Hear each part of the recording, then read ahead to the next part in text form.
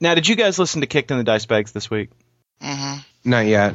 Jonathan mentions at the top of the show that he was disappointed that we did not discuss his liaison, as it were, on Funnybooks with Aron and Paulie.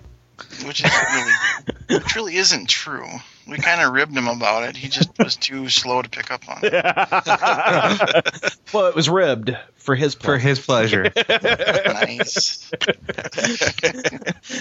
Well, Paul and I were having a conversation, and I said, well, my feelings were a little bit hurt because, he and I, hung out a lot at Fear the Con, and he never once put a hit on me. What's up with that? Am I not pretty enough? And so, I called Jonathan, and I asked him about it, and he said, hey, I'm not into fat dudes.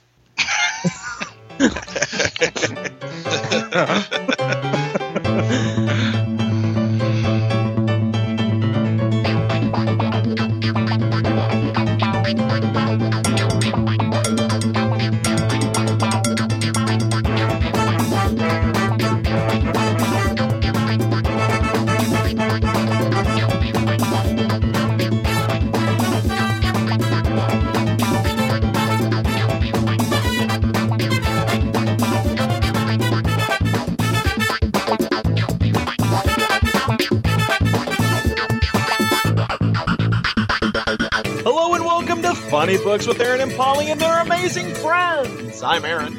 I'm Paulie. This is Wayne. And this is Tim.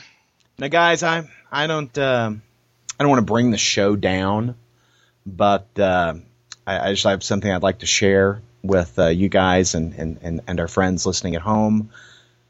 The world doesn't move to the beat of just one drum. What might be right for you may not be right for some. A man is born. He's a man of means, and along come two who've got nothing but their genes. It takes different strokes, my friends. It takes different strokes. Oh, my God. Really?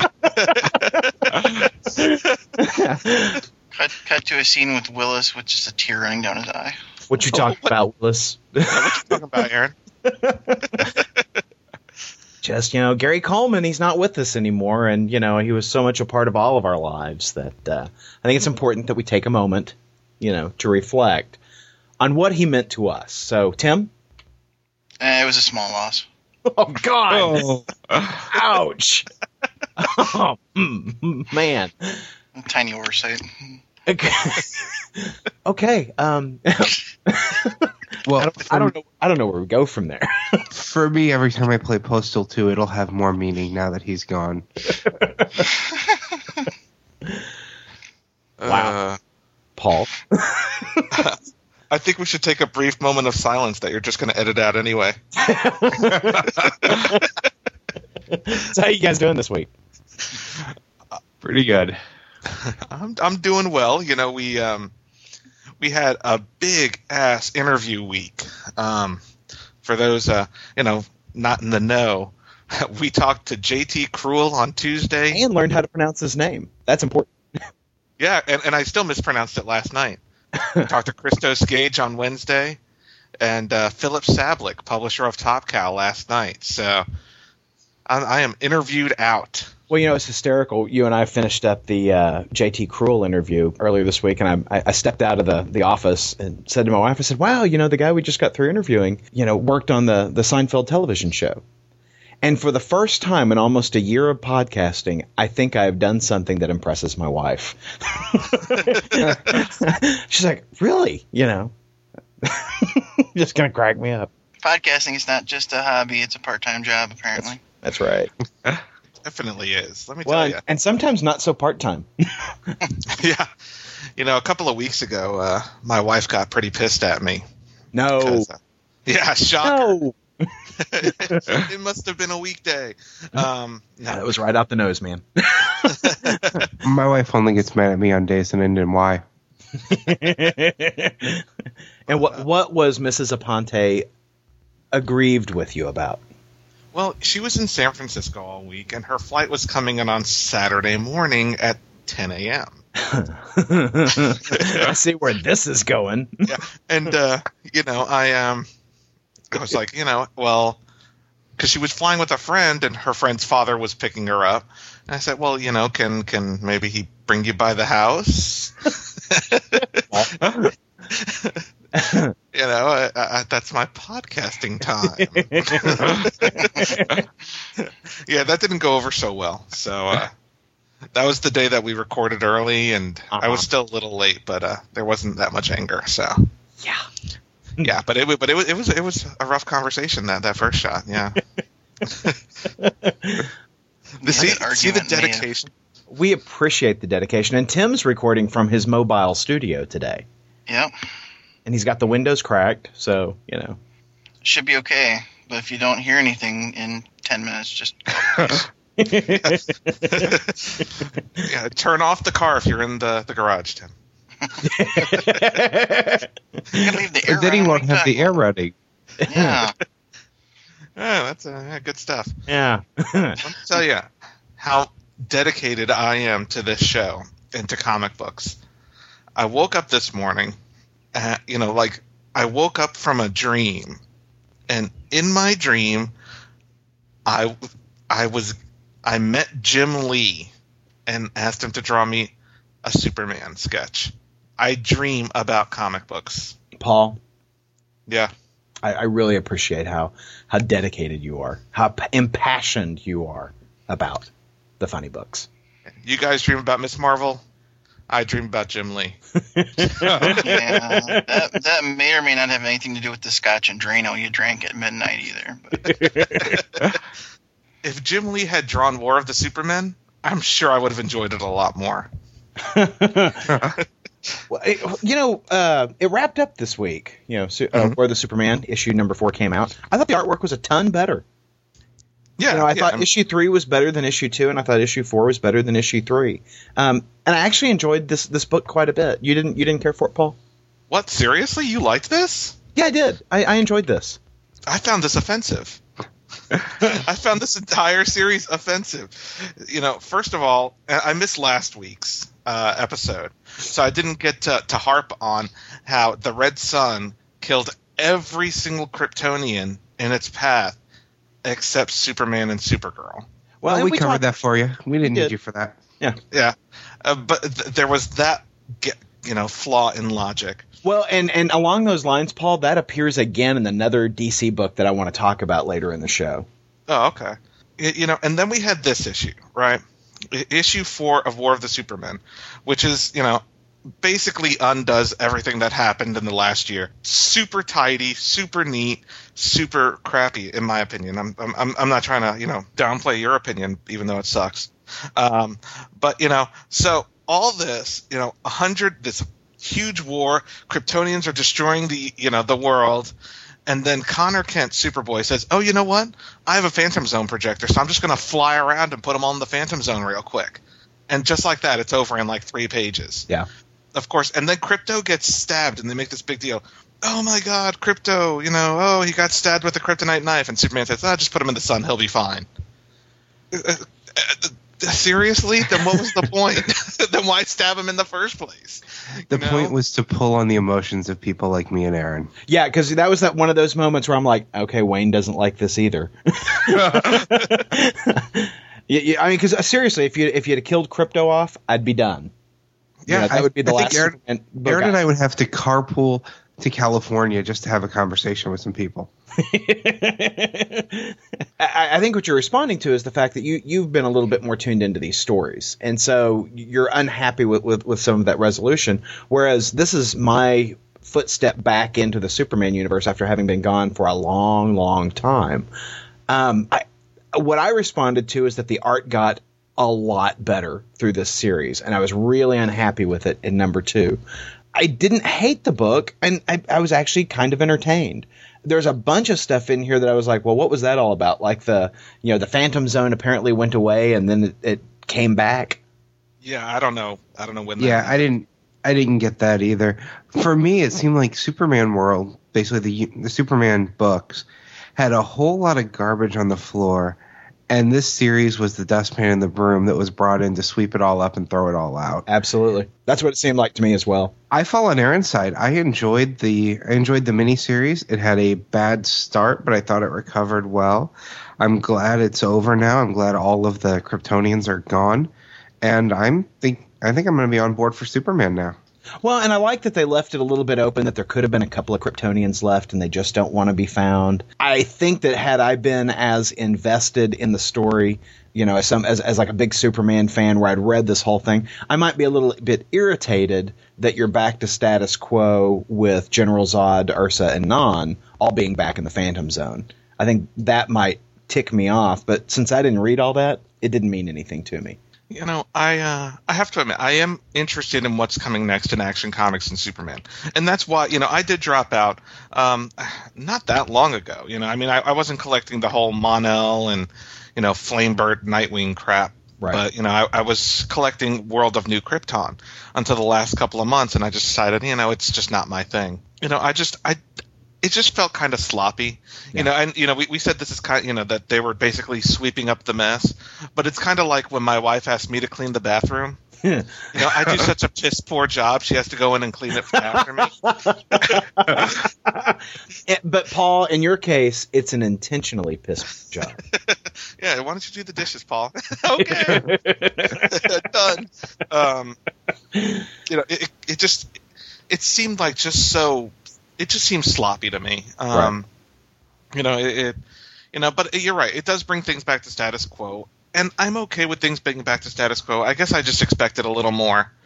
Well, and I will say that, you know, and maybe this is a topic for another conversation, a whole what if we had written the War of the Supermen. But it seems to me that this was a larger story that should have been told in, you know, more books. You know, we should have seen what happened to the other heroes, because you really didn't get to see any of that. I mean, for the fact that some of these guys wound up being heroes in this, and as much as I like Connor, he's just not that big a guy. You know, I think you should have seen more of the Justice League or more of the Justice Society in this type of story when you've got thousands of superpowered Kryptonians on their way to Earth to wipe it out. You know, and I think they didn't do any of that on purpose, because when you look at it, they were calling it the 100-minute war. Right. They're trying to give you the impression that this is something that just, it hit, it happened, it's done. I mean, if it's a 100-minute war and it starts with the destruction of Krypton, not much happened on Earth. They show up on Earth, they fight for a few minutes, and it's all over. Right. The Justice League were in San Francisco beating on a red bubble. Yeah. Well, I think I am going to go back, now that we've got all 4 issues, I think I'm going to go back and read it back from beginning to end and see how it reads as one, you know, solid story as opposed to, you know, chapter by chapter as we've read it, just to see if it changes my perspective on it. But, you know, at the end of the day, after I finished reading this book, I liked it, and I was glad that I read it. Yeah, I liked it. I like what I like how they've set up Superman. The best issue of the entire series, though, was the Free Comic Book Day #0 by far. Absolutely. Now, and I will say that I didn't necessarily care for the execution, but I liked that it has set up things to change in the Superman universe. We're back to the status quo that I like. Yeah. Now, Paul, you must have been excited about the preview page for Action Comics number 890. I was. Yeah, because, you know, you had mentioned that you were curious if the Lex Luthor Agent Orange, Orange Lantern story was going to bleed over, and sure enough, there's Lex wearing his orange suit. So yeah. Well, not only that, Action Comics. I'm not familiar with Paul Cornell's work very much. Yeah. But Pete Woods, I love his art, and covers by David Finch. Sign me up. Mm-hmm. I will be there for Action Comics. Well, War of the Supermen did exactly what I think it was intended to do. It brought readers back, because I'm going to be picking up the Superman books. You know, I'm excited about J. Michael Straczynski. I was kind of turned on by that Action Comics preview. I'm in. We'll see how it goes. Yep, same here. I haven't been a regular Superman reader in years. So we'll see. Well, you know, with Superman, you know, the new creative teams are about to start on it. And across the water at Marvel, I think I know I was getting geared up for Thor to have its new creative team start. It was going to be Matt Fraction and I don't remember the artist's name. That other guy. That other guy. Yeah. No, Pascal Ferry, I think is his name. Mm-hmm. He did like some of the Ender's Game books, and he's actually a great artist. But apparently there have been some delays in that. Yeah. It was originally supposed to start with issue 610, I think, and then they pushed it to 611, and now it's being pushed off another 4 or 5 months. Yeah. So, the bad thing is, we don't get that new start right after Siege like most of the other books. But the good thing is we get more Kieran Gillen. And I am all over that. I really I like how Kieran Gillen writes Thor. You can tell those other guys the door is closed and lock it. Because this book was awesome. This was a good book. I really did enjoy it, and I really enjoyed the artwork, which surprised me. Absolutely. I love the artwork. This was definitely my book of the week, and it's been so long since we've had a Thor moment in a Thor book. I'm so happy. And this is also one of the moments that we called in our conversation before Siege about who should die in Siege. We got to see exactly what we asked for, the clone Thor being killed by Thor. And that scene where it's a full page scene where Thor just lays the smack down on Ragnarok. Beautiful page. I had a little nerdgasm when I saw that. I'm just gonna say. And there's a little Thor tushy there, for the ladies. So. Some more Thor upskirt. We've got your number, Kieran Gillen. Or for Jonathan, whatever. They throw that in just for Jonathan. Yeah. But yeah, I thought this was a really very good book, and I like that we haven't run away from Kelda. It would have been really easy to just discard Kelda as a minor character, but I like that there is something else going on there, and I love the reveal that Bill is now over in Valhalla, and they can't, while she can see him, they can't interact because it's living versus the dead.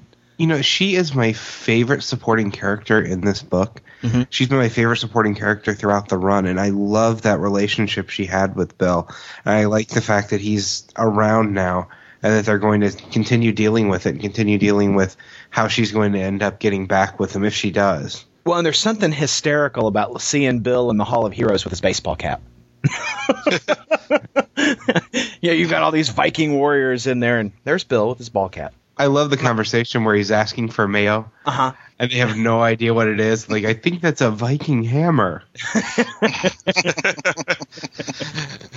That's one thing I can say for J. Michael Straczynski and Kieran Gillen. I'm not, I used to read Thor back when Dan Jurgens was writing it. Yeah. But I was familiar with Thor. I wasn't familiar with all of the other characters. But since they've started, now I really am familiar and invested in guys like Balder and Tyr and like we said, Kelda, mm-hmm. Side characters, the Warriors 3. I know who they are. Whereas before, honestly, you said, what about the Warriors 3? I'd be like, who? Yeah. They've really done great strides towards making the supporting cast really click with me. Okay, so somebody answer me this question. There is an ad in this book for Scar, Son of Hulk. Yes. Due out June 2008. Somebody want to tell me about that? It's advertising Scar, Son of Hulk, Greg Pak, Ron Garney, Paul Mounts, cover by Ron Garney, variant covers by Carlo Pagulian and Julie Bell. June 2008. That's kind of funny. I didn't even notice that. I was like... that was weird. I've noticed a couple ads like that in the last couple of months. Things that are older books that have been out for a while. Mm-hmm. That I'm guessing their sales are just really bad, so they're redoing the original promotional material for it. But yeah, I didn't catch the date on it. I just saw it was Scar and ignored it. Yeah, well, honestly, the date is covered. You'd have to flip over the little Iron Man Extremis motion comic coupon, which let me tell you, between that and the freaking Colgate thing in the DC books, I'm really kind of getting pissed. But at least this gives you a free code for the download. Yeah, but how many do I need? Well, you can give them to your friends. There you go. Here, download this. If only you had a way to give stuff away to people that read comics. Some kind of mechanism, some sort of channel to bring goods to the people, Paul. Wow. Well, if you think of one, let me know. No, ponder on that and let us know. Yeah, all I got to say about that is Marvel, DC, I know you're listening. You always listen. Stop putting ads in the middle of your book that are pullouts. And thank you for all the other companies for not doing it. Well, and this one sucks a little bit more than the Colgate one because the Colgate one was at least slipped in. It was almost like a blow-in. You could just pull it right out. This one's actually staple bound. Because I was like, well, this is coming out, and I'm like, crap, For crap. For crap. 4610 was great. I really enjoyed it. Yeah, and I thought it was interesting how, and maybe this is just me, but I don't remember Valkyrie being mentioned ever until now. Well, she was a Defenders character, but she's not been in the book. But I don't think they're really talking when Kelda refers to a Valkyrie in the story. I don't think that's the same Valkyrie that's over there in Secret Avengers. Oh, you could be right. It might just be like... It's just the group of Valkyries. Right. I don't think it was an individual. Okay, makes sense. Because she looked different. I was like, she's a redhead in this one. But Thor 610, enjoyed it. Yeah. I think Doug Braithwaite, I think his time working with Alex Ross has done wonders for his art. Yeah. Yeah, it's really sharp. And particularly well suited to the story, I thought. It's got that nice fantastical kind of look to it that, you really need for a Norse god story. Me likey. I need Kieran to tell Matt Fraction to stick it Thor's his right now. Well, we were talking about Valkyrie, or I was talking about Valkyrie, and the real Valkyrie, blonde Valkyrie, is one of the Secret Avengers. Shh, Paul. What? It's a secret. Seriously? It's a secret. Oh my God! You have to whisper when we talk about the Secret Avengers. Shh. You're only hurting yourself with editing with this whispering, Aaron. I'm just going to tell you right now. Okay. So, what'd you guys think of Secret Avengers? Dug it. Yeah, I enjoyed it. The Avengers that came out last week was a 6. This was a solid 8. I liked it a lot. I don't care for the art style in here. The art's good. It's not a problem with the art. It's not like it's bad art or anything. I don't care for the style. I wish it was a little more crisp. But that's not a problem with the art. It's just a personal preference. Well, I really like Steve Rogers' new outfit. If you're not going to be in the Captain America togs, this works for me. The artwork is, I really like the Diodato artwork, and I particularly like the way he draws Beast. Now I know he's still Cat Beast, and most of us frown on that, but I do like the way he's drawing these heroes. Good stuff. So along the idea of appearance, I think Ant-Man looked different in here than he did in the previous books. I don't have my Iridium Ant-Man sitting around here to look at, but he looked different, and I didn't care for the new look. I noticed that War Machine is also different. He looks a lot more like the movie War Machine than he does what we're used to in the comic. Well, I think Ant-Man looks closer to like what he did in Thunderbolts in recent months. That's probably the case because I wasn't reading Thunderbolts. I read him in Irredeemable Ant-Man, then I read him into Avengers Initiative. The biggest tragedy of this book is that they got rid of Black Widow's cleavage. Because it's on the cover, but in the book, it's more like a black turtleneck. Yeah. So she's covered up now. Yeah, Djurjevic certainly has the right of it. But they had a scene with Valkyrie getting pawed by some random guy. Didn't that make up for it? No. I have to say, I can't think of the last time I saw Valkyrie in a comic book. I think I can, but I don't think I want to. It was when they tried to relaunch Defenders a little while back, and it's really bad. And it was bad. I mean, we've certainly seen her over on the Ultimate side of things, but in the regular Marvel universe, I think it's been the Defenders since the last time I've seen her, and so it's probably been 20 years since I've seen a good Valkyrie story. So I am stoked that they've got her on Secret Avengers, and I really hope that Brubaker rehabs the character a little bit to elevate her, because I really have always liked this character. You know what else I really liked about this lineup? I liked Sharon playing such a strong part of it without actually being in the field. Yeah, I did too. And I like that Cap's still got a relationship with her. I've not been following the Captain America story, so this is the first time I've seen them together since she shot him. I'll go one step further. I like every person in this team. Like, yeah. I'm interested. I'm bought in on every single one. Like, the only one I was questionable on was Ant-Man, and after reading this, I'm like, I'm sold. Yeah, same here. I like this entire team. I think it's going to be an interesting book.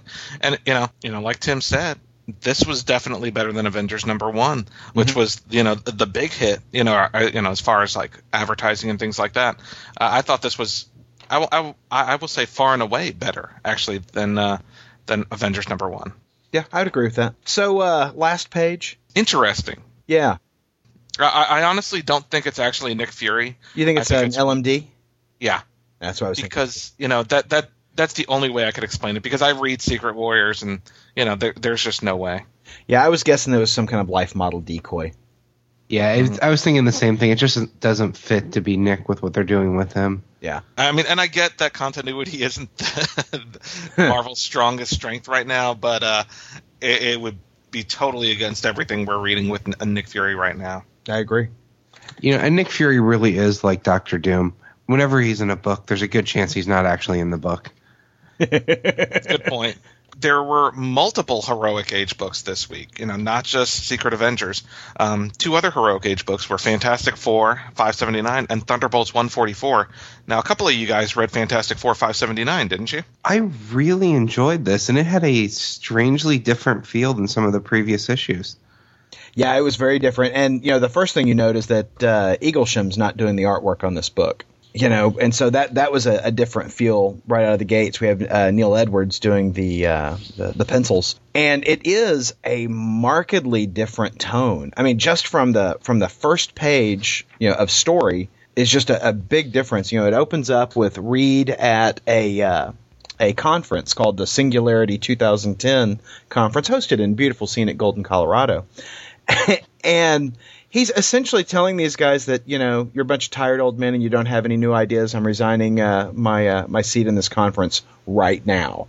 Yeah, except for Jen Walters. He told her that, he thanked her and he thanked one other person. Basically, he tells everyone else, you're fossils. I want nothing to do with this organization anymore. He basically is a complete jerk to him. I loved it. Yeah, you have politics masquerading as practicality. You're truly disappointing. I mean, he just, kind of slams him through the whole thing, and it cracks me up that he's got this very Steve Jobs kind of presentation style, and you can see he's lots of hand gestures and kneeling down in front of the crowd to get to them, and I was kind of cracking up that Reed is such an effective speaker, and then he resigns. Effective while telling them all that they're still living in caves. That's right. I got a huge kick out of that. I spent a lot of time in this book going, what the hell is going on? And then you understand it at the end of the book. I mean, there was this moment in the book where I was like, I don't think I understand what's going on, and I don't think I like what I'm reading. What the hell happened? And then it's just clarity at the end of the book. See, I didn't have any confusion because I read the very beginning, the first page blurb, and I kind of got what he was doing when you read that. I think they gave a little too much away on their number 4 point there, that he's gathering the gifted children in the building. But yeah, as I'm flipping through it, I got a kick out of seeing the kid from Power Pack. When I was younger, I used to love that title. I read it. I won't go back and touch it because there's no way that holds up as an adult. No way at all. Yeah. But I like seeing him in a more serious title. I was not hopeful when I saw the New World stuff because I didn't like that storyline at all. Right. I jumped back in after that, and I've been on such a Fantastic Four kick that I've been buying up all these back issues and hitting quarter bins and all for the recent stuff. Right. And that was one storyline I just did not care for. So I'm not hopeful that I see that's going to come back. But yeah, I like the direction. The best thing for me was that speech from Reed. Yeah. Where he's up on stage and is basically telling everyone, okay, you guys are the past. I'm moving on. I love that Artie and Leach are in the series because I've always enjoyed them, like back in the X Factor days when you got to see them there. I've always gotten a kick out of those two mutant kids. Those mutant kids. But yeah, this book, I got to tell you, Fantastic Four continues to be really good. And we still, even though there is a theme connecting through these Hickman books, each book is a done in one story. I love it. I love it that these aren't cliffhanger endings, that we're not, decompressed storytelling and, doing that kind of thing, that these are all done in one. You could hand a copy of Fantastic Four to somebody these days and they could have a complete story. Even though there are larger threads, you do get a beginning, middle, and end of each one of these books. I do kind of miss that wrap up they had at the ending for a while. Yeah. Since they haven't had it in there since they showed that was Val typing in her, or what they call it, basically her iPad. Yeah. But yeah, I love the the classroom scene at the end of the book where you've got Val sitting up front, you've got the clone wizard guy, Artie and Leech, the mole people, and then the dragon dude. Oh, and the beheaded mole guy. The Future Foundation. Good stuff. I read Thunderbolts 144 this week. And so did I. I read it. No, only I read it. No, I read it. Okay, I looked at the pictures. You mean the one that has 144 on it that I'm looking at? Yeah, that one. Okay. I loved this book. I guess I'm the only one? No, but I have to make a confession. This is the very first Thunderbolts book that I ever bought brand new. I've read Thunderbolts before, but it's always been a quarter bin kind of thing. This is the first new release issue of Thunderbolts I've read, and I was very pleased to have done so. I rather enjoyed this book. I'll one-up you on that because this is the first one I've ever bought ever. I was a huge Thunderbolt fan back when they first launched it. I was excited when I flipped through the very first one. I got to the last page, and you have the big reveal that these are villains. But I checked out right around Civil War time. Well, I think Luke Cage is the right guy to lead this team. I just dug this book, and Jeff Parker has got such a great voice for these characters. Yeah, this was a solid book. It kind of flowed into the other Heroic Age books that were pretty good this week. I was happy. Yeah, and the team itself is such an odd assortment of characters, but Jeff Parker makes it work. And I know we're always harping about how much we love Jeff Parker, but we love him. Jeff Parker, call me. But if it was any other writer with the same group of people, I probably wouldn't have even bothered with it. But it reads really well. The art is really kind of good too. I really kind of dug the art style of it, and it's just a shame they didn't start with the number one like everything else, because of course the sales won't be as good as everything else because everything else is a number one. Yeah, they should have just done Thunderbolts number one because it really is different from what came before, and yeah, it ties in a little bit with some of the characters. But I'm digging it. I'm set for the rest. The man thing discussion was great. Yes, it was. Yeah, the Henry Pym, Hank Pym, yes. Pym guest spot was actually a really cool scene. Yeah, I like this whole book. Yeah. And that's really all we can say about it. Buy Thunderbolts and thank us later. Well, I do have a question for you guys. Nope. So the end of the book, they go to the other side of the island to have their little exercise, and while Luke Cage is giving his speech, he apparently is stunned. Big underwater ship rises from the sea, and there's Baron Zemo saying, "Hey, come work with me." Yes. Is this part of the training exercise that Luke Cage was talking about, or is this actually Baron Zemo? I guess we'll find out. But I would venture to say, because Baron Zemo was the leader of the original Thunderbolts, was he not? Right. So it's a good question, because Baron Zemo's in Captain America right now. Yeah. So, unless, we're going to complain about continuity again, it's an LMD, Aaron. At the end of the last page of every issue this week, it's an LMD. Okay. See, when I saw that, I just wondered if Luke wasn't really going to be leading this team. If Zemo's going to show up and they're going to be led by him, changing the entire direction of the book. Yeah, you never know. Yeah, I don't know. That Jeff Parker, he's wily. It could be part of the training exercise. It seems a little like it's part of the... Now that you mention it, I think it's training exercise to see who would actually be on his side. Yeah, and I'm just kind of curious about that. Aaron, ruining the next issue for me. That's what I do. We're getting ready to talk about some DC books here, and I have to bring up a comment that was made on the blog this week by Vendguy68. And he says, "I love your podcast, but I'm a little tired of hearing about y'all being intimidated by the number of characters in the Legion. Give me a break. How many characters run around the X universe these days? How many Avengers have there been? I don't hear you whining about those books. It's not like every issue features every character in the Legion. I beg to differ. The return of the original Legion and Paul Levitz is the best thing to happen to the title in a long time. The first issue was good, not great, but solid. I hope you guys will give it a try. And try some of the Baxter run from the mid-'80s. Great stuff. Thank you for your comment, Vendaguy68. But I have to disagree with the tone of his comment in that I think that's kind of exactly what Wayne and I said. About, yeah, we were raving about the book last week. It was my book of the week. I mean, yeah. But I will say that I think there are too many characters in a number of the Legion books of the past. Didn't see that in the Paul Levitz story. But, he says, what about the many characters of the X universe? Yeah, I don't read those books. You'll have to talk to Paul and Jonathan about that. Yeah, and I never was an Avengers fan before. It's just I didn't really get into it until New Avengers when it was a much smaller team. Well, in all fairness, the Avengers teams, except for like big super events, have always been somewhere between 6 and 10 characters. Whereas the Legion, I mean, you can go from page to page and it's always a new guy, So.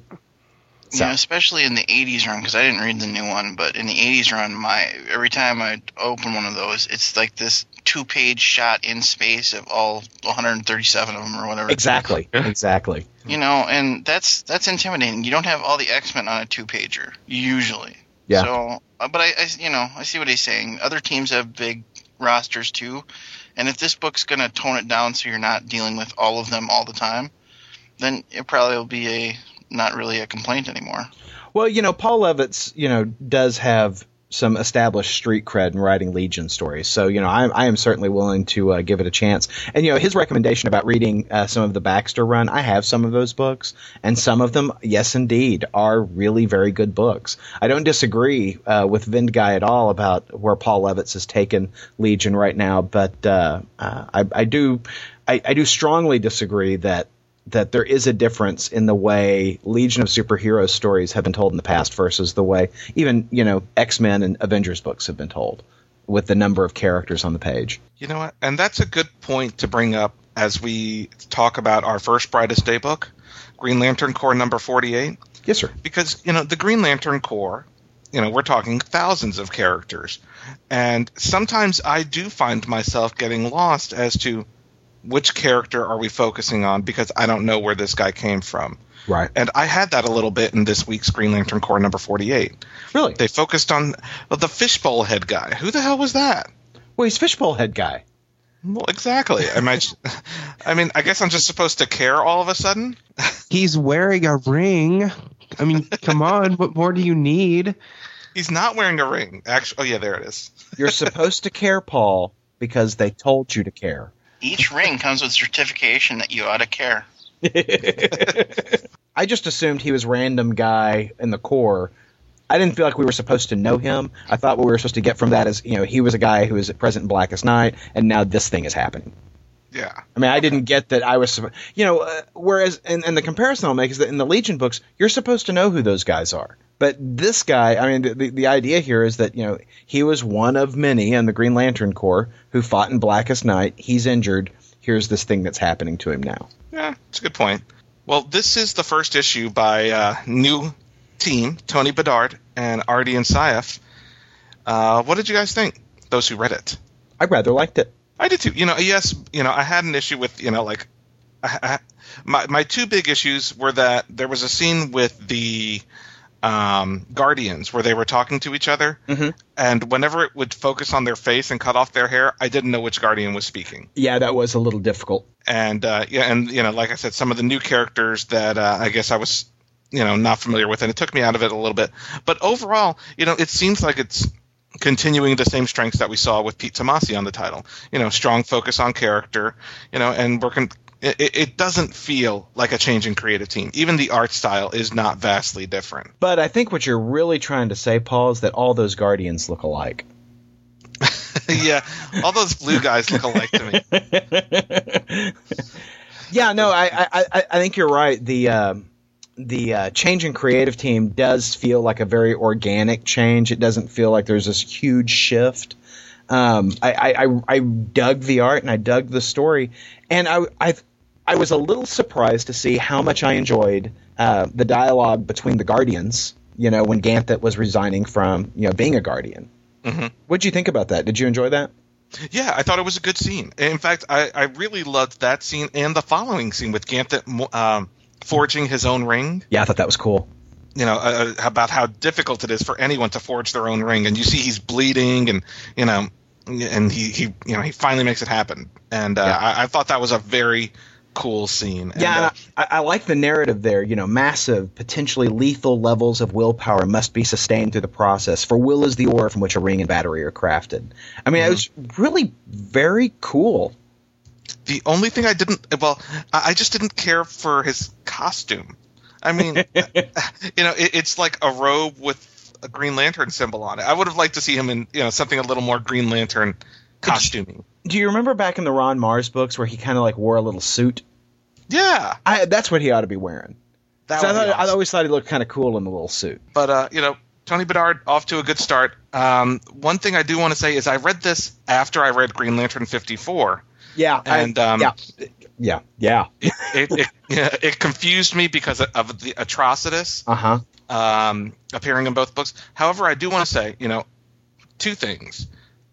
Brightest, these Green Lantern books really need to have a number on them. Like I agree. The Superman books. Because I did the exact same thing. I read Green Lantern before I read Core, and when I got to the scene with Atrocitus, I'm like, now how the hell does that happen? Yeah, But the problem is they are doing such great things in these books with the continuity. We're seeing where the storylines fit in with each other. Between these two and Brightest Day, just like with Blackest Night in these two books, they're flowing in the same fashion. It's lost when you don't tell us which order to read them in, though. So I want to know when the Green Lanterns are going to step up and do something about the Guardians turning them all into cyborgs. Because I think we're going to see it in this storyline. Because this storyline is the rebellion of the Alpha Lanterns. So I think this is probably going to involve a little bit of that. See? Already answered your question just like that. Bam. That's true. Nothing to say, do you? So there's going to be some Smurf genocide? Is that what you're saying? I think so. Oh, that's great. Okay, so in the back of that book, there are preview pages for Neil Adams' return to DC Comics and Batman for Batman Odyssey. Mm-hmm. Holy shit, I miss Neil Adams. I can't wait to pick this book up. Yeah, I'm curious to see what it's an uncolored, unlettered preview, but I'm very curious as to how it's going to be. Yeah, it's just inks, but Neil Adams is absolutely my favorite Batman artist, and wow, I can't wait to pick this book up. I'm stoked for it. And I do think that this is the way to do a lot of the preview stuff. I like the way DC has gone with just the inked pages with no color, no script to it. You're just kind of getting a flavor of the action that's going to occur, and it really doesn't tell you a whole lot. It just gives you a sense of the flow. I'm on for this. I cannot wait for July. Batman Odyssey is going to rock. I have no idea what the story's about, but Neil Adams is there. I am so there. Well, we were talking about Green Lantern 54 featuring Atrocitus in New York City. It's the Atrocitus New York Adventure. That's what they should have called it. Put that on the cover, everyone will buy it. Featuring a very angry kitty. I actually really, really liked this issue. It was a good book. The angry cat. I mean, for some reason there is a prejudice about having Nort in the Legion, in the Green Lantern Corps. Mm-hmm. But it's okay to have a rage kitty. I don't understand that. Well, and what's funny is I think the cat is actually modeled after Shane Davis's cat, and Shane Davis did the cover art of this, and he wrote that original, or he drew the Rage of the Red Lanterns arc for Green Lantern, and I think he just kind of drew his cat in as a joke, and the cat has kind of stayed in the series since. Well, but I am very amused that the Red Lantern ring is on the cat's tail. Just cracks me up. And the cat wears the suit. It's all very funny. But the art in this issue, which is the second part of the New Guardian storyline, again by Doug Mahnke. And, we always say Doug Mahnke's art is great. The art in this book is beautiful. Yeah. I thought it was beautiful. And again, he's paired really nicely with the colorist, Randy Mayer with Gabe Eltreb. The colors is just beautiful on these pages. Yeah, this is one of the most beautiful monthly titles out there. Consistent in art and everything like that. And there's a guest spot at the end, which kind of came out of nowhere, but I think it could be fun. Spoilers on. Lobo pops up at the end of the issue. Yeah. With no real reason. I guess we'll find out next issue. But I used to like Lobo. And I think it would be interesting seeing Lobo fighting Atrocitus. Yeah. Now, I have a recommendation for future issues. They need to have more pages where Carol is trying to pick things up. Because that was a really nice panel. And I think that would be best if just they could just have her picking things up in every book. Just saying. Are you listening to us, Jeff Johns? Doug Mankey, Pete Tomasi, you guys, just anytime you got Carol on page, she needs to be picking something up. Now, okay, so earlier we talked about War of the Supermen. And, Wayne and I expressed our frustration last week about how when the Red Sun went away, bam, all the Kryptonians immediately lost their powers, except for, Superman and Supergirl, who managed to survive in space long enough for the sun to turn yellow again. Well, it happens again in the DC universe. They just can't keep those yellow suns yellow. And Ion had been in the star in the Daxamite system to turn it yellow so that the Daxamites, who are similar to Kryptonians in their genetic makeup, and under the rays of a yellow sun, they turn into super people. So he turned their red sun yellow so that they could fight off, this invasion force. And so now, all these hating Daxamites, because they don't like aliens, have been superpowered. Red sun turns on, and they all immediately drop out of the sky. Same kind of deal. I need there to be an explanation as to why that happened. And like I said last week, I can make an assumption that, Kara and Kal-El had stores of years under a yellow sun that perhaps the Kryptonians didn't have and perhaps the Daxamites didn't have. But I need them to spell that out. I need to know why, bam, it's all of a sudden. Because every other time we see Superman fall under the rays of a red sun, he gets to kind of glide to the earth. He doesn't just immediately fall out of the sky. That's a good point. I didn't even think about that. That is a very good point. And I don't know. I kind of took it as, the red sun drains the powers instead of just cuts out the intake. Mm-hmm. And maybe that's just the way I understood it. See, and I've always kind of, when you're in front of a yellow sun, you're essentially getting your batteries charged. And when you're under a yellow sun, you're working off your reserves. That's how I've always interpreted it. Well, and that's one thing that I haven't liked about Superman that they introduced in recent times is, his reliance on the yellow sun. I understand some of it. I understand that it may give him extra boost or something like that, but I don't like the fact that he's so heavily reliant on the yellow sun, because really, what about nighttime? Just saying. Well, he's getting some of those moon rays, that reflected sun. Yeah, sure. No, but your point is well made. I mean, if he's immediately going to, become weak under the sudden change to a red sun, does he immediately become weak at night? I mean, if he were to fight the darkness, Top Cow's the darkness, in an all black room, would he not have any powers? Yeah. Does he need to be in direct sunlight? Yeah. Because that's exactly what they're trying to say to us. Yeah, it's an inconsistency. Well, he would be weak against the darkness anyway because there's magic involved. Good point. So Superman, you're screwed. Yeah. And don't fuck with the darkness, yo. Yo. So, Green Lantern 54, we both dug it. Yeah, I really, really dug it, and I'm very curious about issue 55 with the Lobo tie-in. Yeah. So another Brightest Day book this week was Justice League Generation Lost, featuring Max Lord screwing with everybody's minds and discrediting the folks who are on the Justice League International. Like they needed much discrediting. Well, I do love that. Well, why hasn't he singled Booster up? He doesn't need to.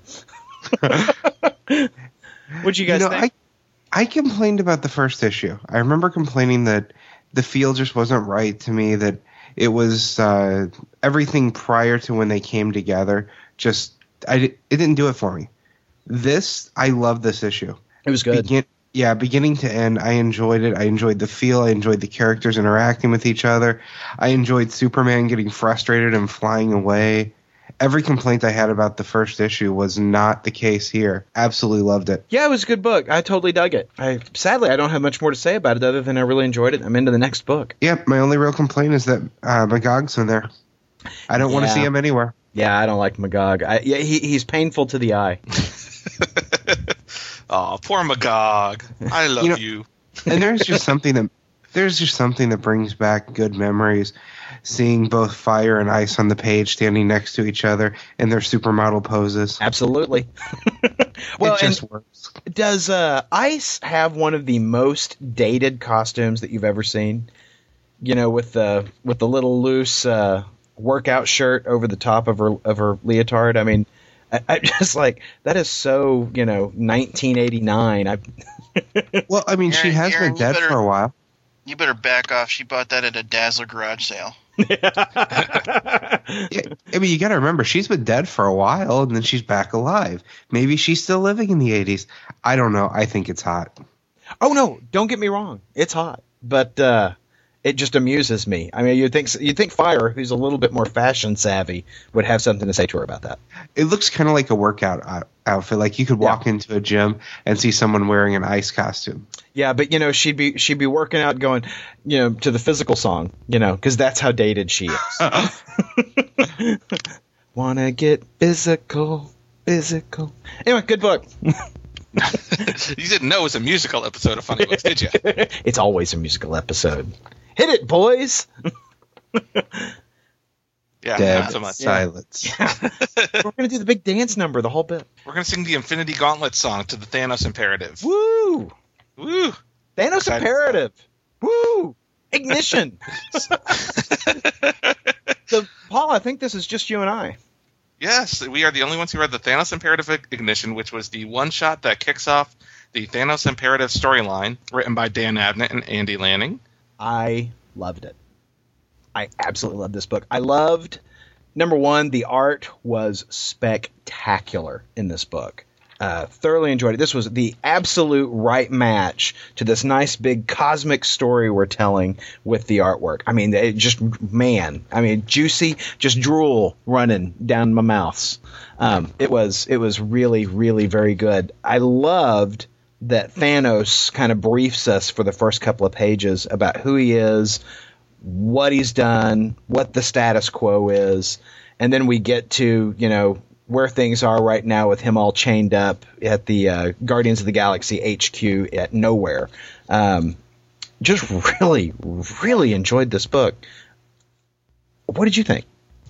I liked it. I will say, even because I haven't been following Marvel's Cosmic Universe other than a couple of issues of Guardians of the Galaxy, outside of that core cast, I wasn't really familiar with who the characters in the book were.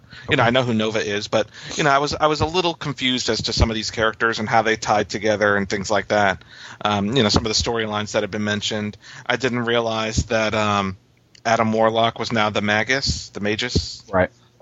Yeah, that happened about a story arc ago in Guardians of the Galaxy. And spoiler alert he bites it in this issue. Adam Warlock or Magus?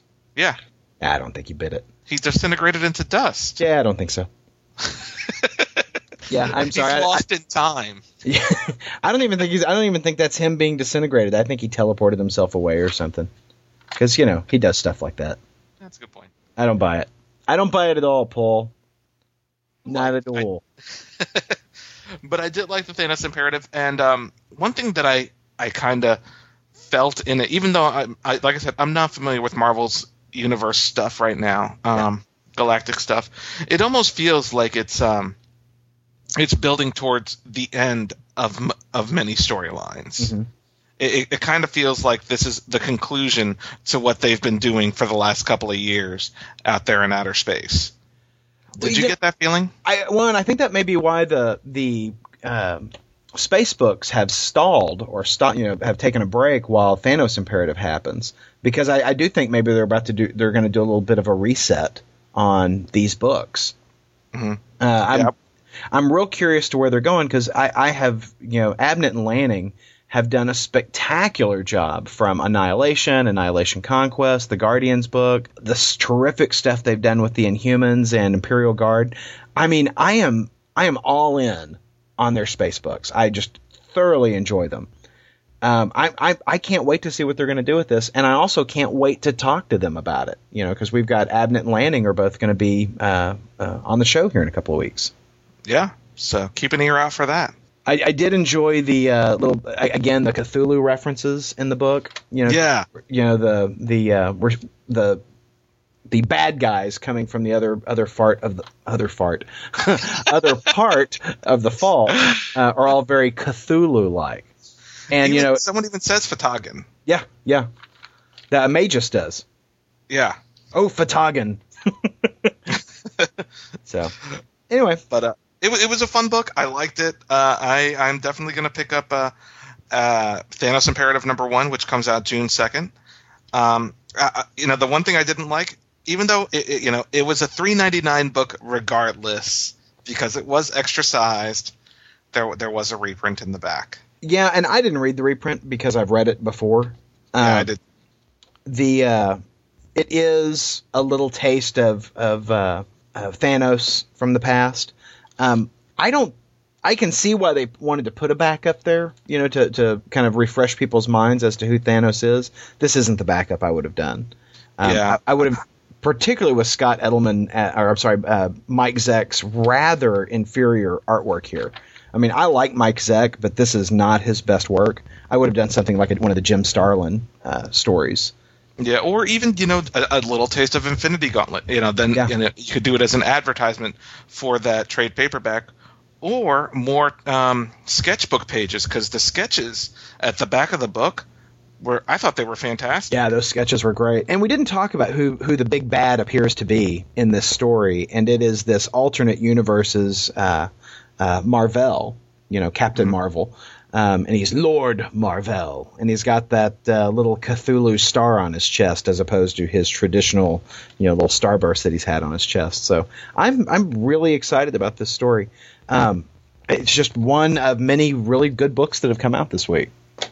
Yeah, and I'm very curious as to why it's called the Thanos Imperative. Is Thanos going to be? When we first heard about the storyline, I kind of thought he would be the villain, right? But is it possible that he'll be battling, with the good guys against, Marvel from the alternate universe? Well, bear in mind, and it may not have been as clear in this book as it has been in the prior books in the Marvel space books, but one of the things that makes this other universe that's bleeding into our universe so dangerous is that they have extinguished death in their universe, so it's life gone amok. And Thanos represents death, and so they're wanting to take Thanos off the board. So Thanos is going to be the guy that they've got to keep, in the Marvel universe, so that life doesn't run amok here. Because life is bad, Paul. It's bad. Yeah. Now, a lot of people might say that Thanos is the ultimate enemy. But that's not what we see in Ultimate Enemy #4. That was a better transition. I was like, how do we transition from this to this? Now, Wayne and I have been the only ones reading this book on the podcast. This has been the last holdout of the Ultimate Universe for me. Every other Ultimate book has been dropped. I've enjoyed the miniseries. As we get to this issue, I just don't care about the Ultimate Enemy and all of that. I picked up this issue for one reason, and I got what I was looking for. The thing going on with the Thing. Yeah. All of the rocks falling off, the energy coming out. Yeah. That's the story that I'm really enjoying in this mini. Yeah. And it sets it up right for the next mini, and I'm on board for that too.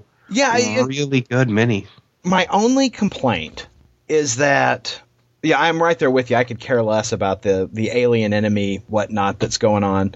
I'm very curious about what's going on with the Thing, and I just hate that, we didn't get to find out more, that it's queuing it up for the next for the next miniseries in Ultimate Mystery. Yeah, a miniseries should not end on a cliffhanger. Yeah, and that's my complaint. Is I was really hoping, I wasn't expecting we were going to have all of our questions answered, but it would have been nice to figure something out. But we spent the entire issue with Ben, sick, practically in a coma, that kind of thing. I thought there were some very nice character moments in this book. Yeah, I love seeing Invisible Woman talk to him while he's unconscious. Ben, the Thing, had in one of the earlier issues declared his love for her. And, she did that whole, I really must be going.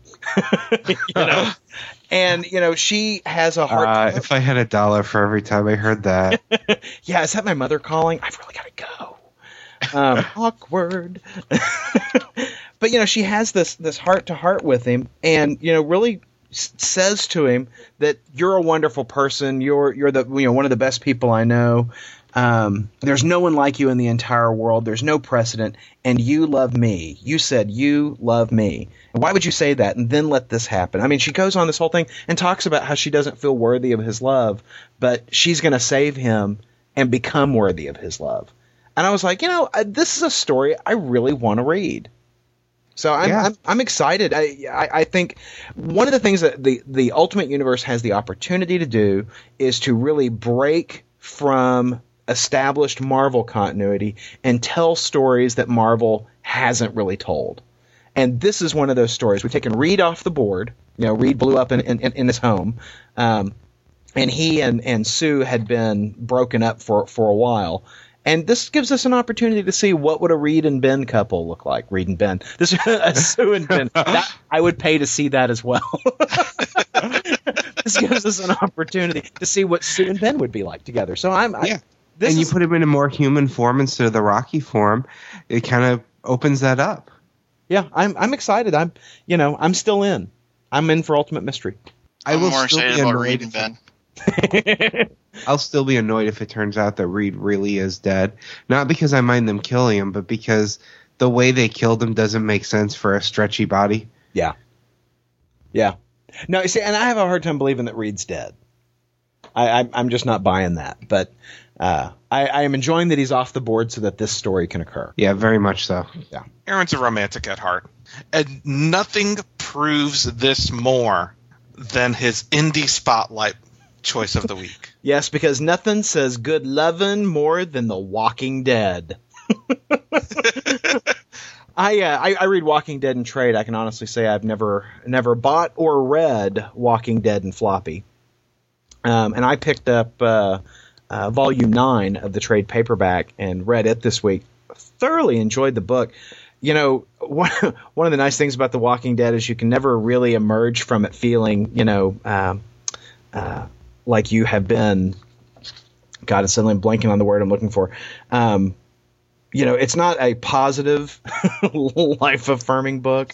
You don't come in. You just go, human character. There's just something great about humanity. No. You don't go, that was fun. That was a good time. But I really did enjoy it.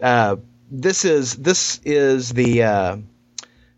And I know that not everybody is as far along as I am in Walking Dead, whereas I'm not totally current, but I don't want to ruin anything for you.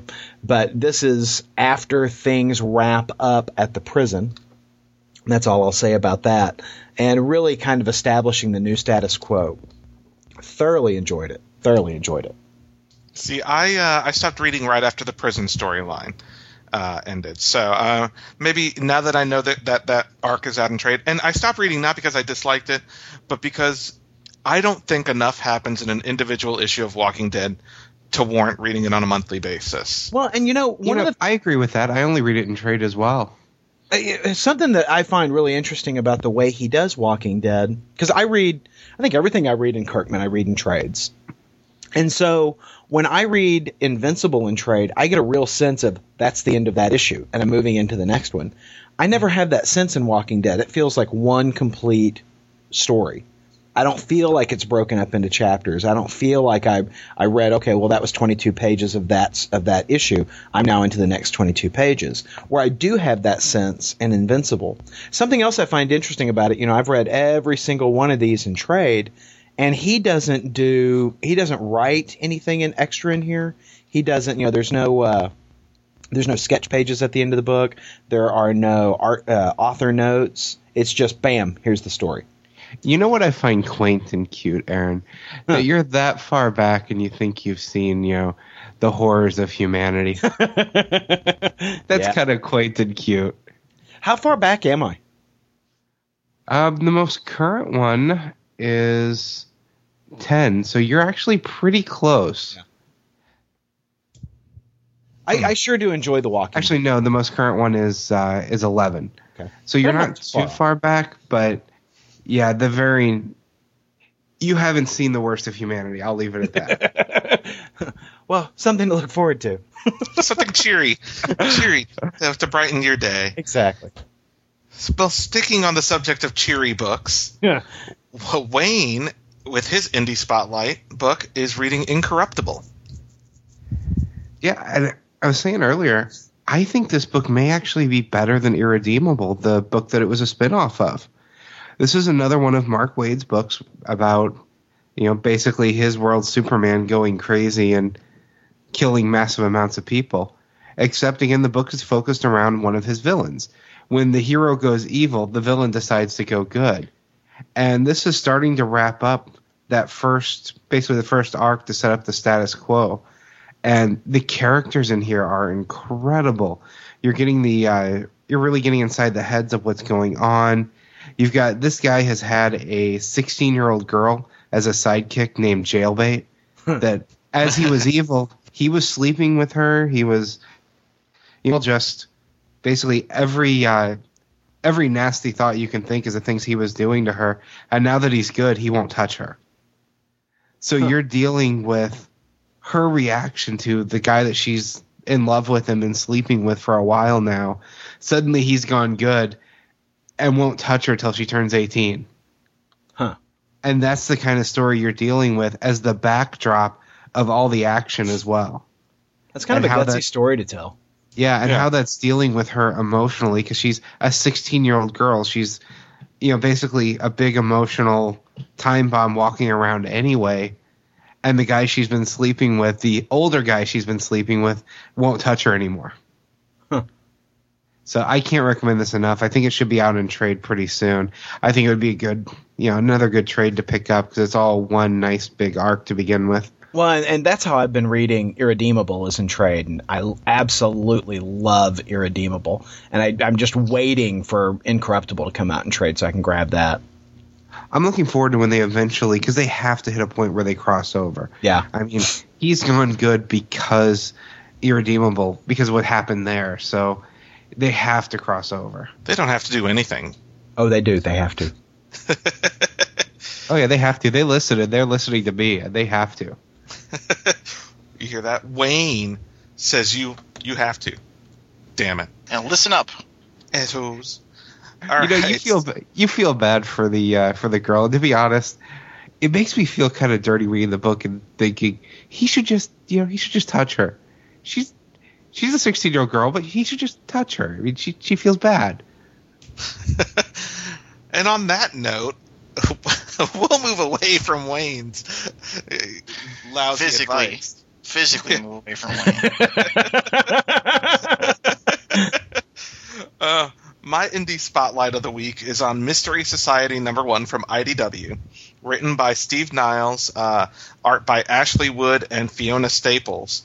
Even though I think Ashley Wood, all he does is the cover, but his name's on the cover, so that's kind of funny. And this is really kind of like a Mr. and Mrs. Smith meets almost like a little bit of X-Files type thing. It's this couple. And they're like supernatural investigators or something, but it's not like it's not done in a noir style. It's done in an over the top superhero type fun action, like I said, like Mr. and Mrs. Smith, like an action movie type style. And they come across all these cool characters who I'm not familiar with, like the Secret Skull, who's like a karate type person with a skull for a head. And these like twins that I guess like they're like telekinetic twins or something. They look like the Carrie twins, not the Carrie twins, the Shining twins. And it's just this big supernatural action book. It really reads like a lot of fun, and I know some of the characters have appeared in other stories that I haven't read, but it didn't take away from my enjoyment of picking this up. And I picked it up purely because the cover I thought was pretty cool by Ashley Wood. And I just thought I'd give it a shot, and I really enjoyed it. It is a $3.99 book, which does make me hesitate a little to pick it up on a monthly basis instead of just waiting for a trade. Right. But, because I already pick up so many books, and, it's hard to get into something else. But I'm going to give this another issue, and if I enjoy issue 2 as much as I enjoyed issue 1, I'm going to stick with it, and I'll just find something else to cut out of my, my monthly pull. Yeah. Hard choices. Well, with all the crossovers, sometimes books just fall through the cracks. And the one that Paul and I want to talk about right now came out a few weeks ago. It's called Prince of Power, and it's the story of Amadeus Cho and him receiving the blessing of the Olympian gods. Paul, what were your thoughts on this book? Well, I didn't pick this up the week it came out. I actually picked it up a week late because I had read that it was so good. And I was like, you know what? Let me give it a shot. And if you haven't listened to our Fred Van Lente interview, we talk about the book. Listen to it. He has a lot of great insight and, a lot of interesting things to say about it. So, I decided to pick it up. And I have to admit, even though I didn't read Incredible Hercules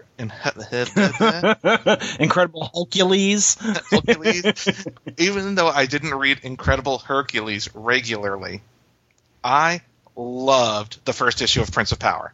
I thought it was just really cool. I liked the art, I liked the storyline, I liked the character. I really dug it. What about you, Tim? I had as many laughs reading this book as I do when Deadpool hits on all cylinders. So there was a lot of humor. It was great. I agree. The art style was good. The writing was off the charts. I love this book. I'm in for all four. If there's one thing I could say about the art style is that, there are slight manga touches to it. I almost wish they had gone a little bit further with the manga touches, almost like a Scott Pilgrim type thing. Because it seems like it would fit the storyline. But you're right, there's a lot of humor, and I love humor in my superhero books. There's not enough of it, and it's well done in Prince of Power, and I think we're both highly recommending that you guys pick up this book.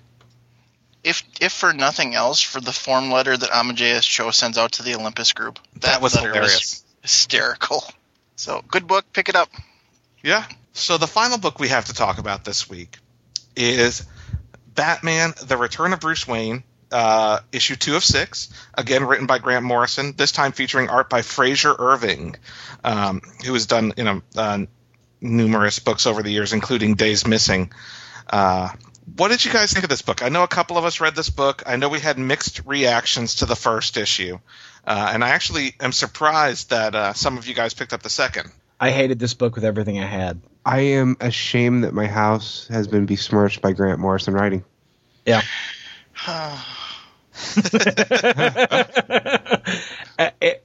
I really can't begin to describe how much I dislike the book. And when I opened up the page now, I thought that the first issue ended on an interesting page with, Bruce Wayne being chased by some kind of Cthulhu-like monster. And, anytime Batman's got a sword, I'm generally pretty jazzed about it. There's just some kind of thing about, Batman running around with a sword that really tickles me. And so, the first, 3 pages I didn't hate. I didn't hate it at all. And then the story kicked in, and wow. First off, what the hell is that thing at Vanishing Point with the one eye? It was Bruce Wayne. Yeah. Is that what that is? That's Bruce Wayne? You didn't catch that at the end? No. You know, it's hard to tell with this art who Bruce Wayne is. But yeah, that's supposed to be Bruce Wayne. Yeah, that he's the archivist, and at some point he finds. Okay, let's be honest. I had to read this book twice to understand what the fuck was going on. Okay, so I only read it the once. Yeah, and the art doesn't help you because all the characters look the same. Yeah. I read it the nonce. And basically, it's told in a non-linear format. Bruce Wayne's jumping, forward and backwards in time. Right. And, searching for him throughout time are Superman, Booster Gold, Green Arrow, and Rip Hunter, as we'll see the storyline in the Time Master series that we talked to Dan Jurgens about. Right. And at some point, they go to Vanishing Point and come along the Archivist, who it's not exactly clear what his role is. I don't know if he's a character who I've seen who's been around before. Mm-hmm. And when the Archivist is going through time, he finds the moment in time that we're seeing in the past with the girl. He finds that moment in time in the archives and then reveals that he's Bruce Wayne. But I get the impression he still has, or maybe he doesn't. Maybe he doesn't have amnesia. I don't know. Are you saying that when the scene where his head kind of turns into a television and it looks like Bruce Wayne? You're saying that's him that's him being Bruce Wayne? I'm saying that is Bruce Wayne. He's the archivist. That's why Superman yells at. That's why Superman yells at him. He took your memories because he's talking to Bruce. Oh, time out. Stop. So all these guys get together and say, we're going to go find Bruce Wayne. Let's go to the end of time. And then they find Max Headroom. Essentially, yes. Is that what I just heard? Oh, God dang it, Grant Morrison. No, that would have been better than what they found. And the problem with what hurts most about the return of Bruce Wayne is that, some of the ideas could be kind of fun. A witch hunter Batman, like a Solomon King type character, absolutely, could be a hell of a great time. This book was painful to read. They didn't take that concept far enough. They didn't, it didn't make sense at all. And the problem is all the characters, like Wayne said, all of them were drawn the same. So I didn't know who was Bruce Wayne half the time. I hated this issue, and it sucks because it could have been a lot of fun. There were things on the cover. Andy Kubert drew the cover, and it looked like he was setting up like a penguin and a Joker and a Riddler or a Scarecrow. Yeah, a Scarecrow. None of that shit happened in the book. Yeah. Andy didn't have the nifty, hat with the bat signal buckle on it. Yeah, I mean, that just seemed like it could have been. Looking at the cover, it's like, oh man, this is going to be a fun book. Yeah, and it's not. It's confusing. Obviously, we have to explain it. It's like the season finale of Lost. Yeah, Yeah. I'm going back at those pages and I see what you guys are saying. I didn't get that the first time out. I'm not rereading this book though. I do have to thank Grant Morrison for one thing. We had so much glowing things to review today that we haven't had anything to complain about until we get to his book. I want my money back and I didn't buy it. And Paul's absolutely right. There are some kernels of some really neat ideas here. I could really get behind a colonial era Batman running around, rooting out witches and whatnot. I could and discrediting some of the witch hunters. I could really get into that. But boy, there were a few panels on here I enjoyed. Like I said, the sword fight at the beginning of the book. I liked some of the moments between Bruce Wayne and the witch lady. Yeah, and I thought some of those pages were drawn very nicely. Had a really nice color pattern to them. I haven't given up hope that we're going to see some of these concepts and they're going to be really cool. They're not going to be in the Grant Morrison book, though. I think that when Dan Jurgens starts his Time Hunters, maybe we'll actually see some of this stuff actually, reach its potential. We're not going to see it in this book, though. We're not going to see it in the mini at all. Yeah. Yeah. Because honestly, had they cut out all of the stuff with the Time Masters, I think this book probably would have been better. Yeah. Had they gotten rid of that, had less confusing art, and just focused on the storyline that we bought the damn book for, Yeah. I think it would have been a better read. I agree. Damn it. But you know what? When issue 6 comes out and everything's all said and done, we'll have a what if we were writing The Return of Bruce Wayne. Absolutely. And we'll tell you how it should have been done. That's right. Listen up, Grant Morrison. A couple of books are coming out next week. Avengers Prime #1, which is a Bendis book. You guys have any thoughts about that one? I don't know. I'm not 100% sold on it just yet. Yeah. I'm not the biggest fan of Alan Davis art either. Really? Boy, I love Alan Davis. I am not a fan of Alan Davis, so I don't know. I will probably pick up the first issue, though. Yeah, I know I will. I'm looking forward to that one. I am as well. Okay, another book that's coming out next week is Hawkeye and Mockingbird #1. And I've never been a big Mockingbird fan, but a lot of it had to do with her costume, and I really like her new one. But I don't know much about the writing team on this one. It is Jim McCann, who I'm unfamiliar with, and David Lopez as the penciler. I'm also unfamiliar with him. You guys know anything about those guys? Team who worked on the Hawkeye Mockingbird miniseries. Okay. So I think it's that same team, which I didn't read either. During during Dark Reign, but I will probably not be picking that up.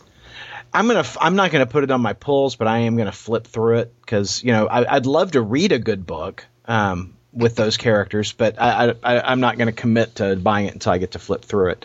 Now, the book I'm really jazzed about for next week is Hercules: Twilight of a God #1 with artwork by Bob Layton. I'm very excited about that book. I loved the old Hercules miniseries from the 80s that Bob Layton did. He's also doing the writing on that book. Cannot wait to see what this one does. Next week's also the first issue of Legends of the Mouse Guard. Yes, it is. And our Dave Peterson interview drops this week as well. So you'll have a little something to listen to in regards to Legends of the Guard. And if you can't get enough of us, check the website. There may be more content with your favorite Funnybooks hosts. What Tim is hinting at, because I guess he's afraid of ruining the surprise. I'm a secret funny book. Shh. Well, no, we have to tell people so they know to go to the site to get it, because some people, subscribe to the feed and get the podcast automatically through iTunes. Okay. Go to ideologyofmadness.com this week. We'll be starting our weekly Funny Books After Dark column, written by Tim. Well, written by all of us and compiled by Tim. And Tim doesn't have his pants on while he's writing it, so that's the After Dark part. And that was the secret part. Cue point. Yeah. And it's not a podcast. It is an article series of topics that we didn't necessarily get to on the show, but we want to talk about while they're still fresh and interesting. So check out Funny Books After Dark this week on ideologyofmadness.com. Awesome. Well, hey guys, it is we'll be releasing this on Memorial Day, so you guys have an excellent Memorial Day weekend. You too. And we will chat with you next time. See ya. Adios. Podcast theme music graciously provided by Mark Andrew Pope. For more information, visit markandrewpope.com. Funny Books with Aron and Paulie is a production of ideologyofmadness.com. No Spider-Man clones were harmed in the production of this podcast.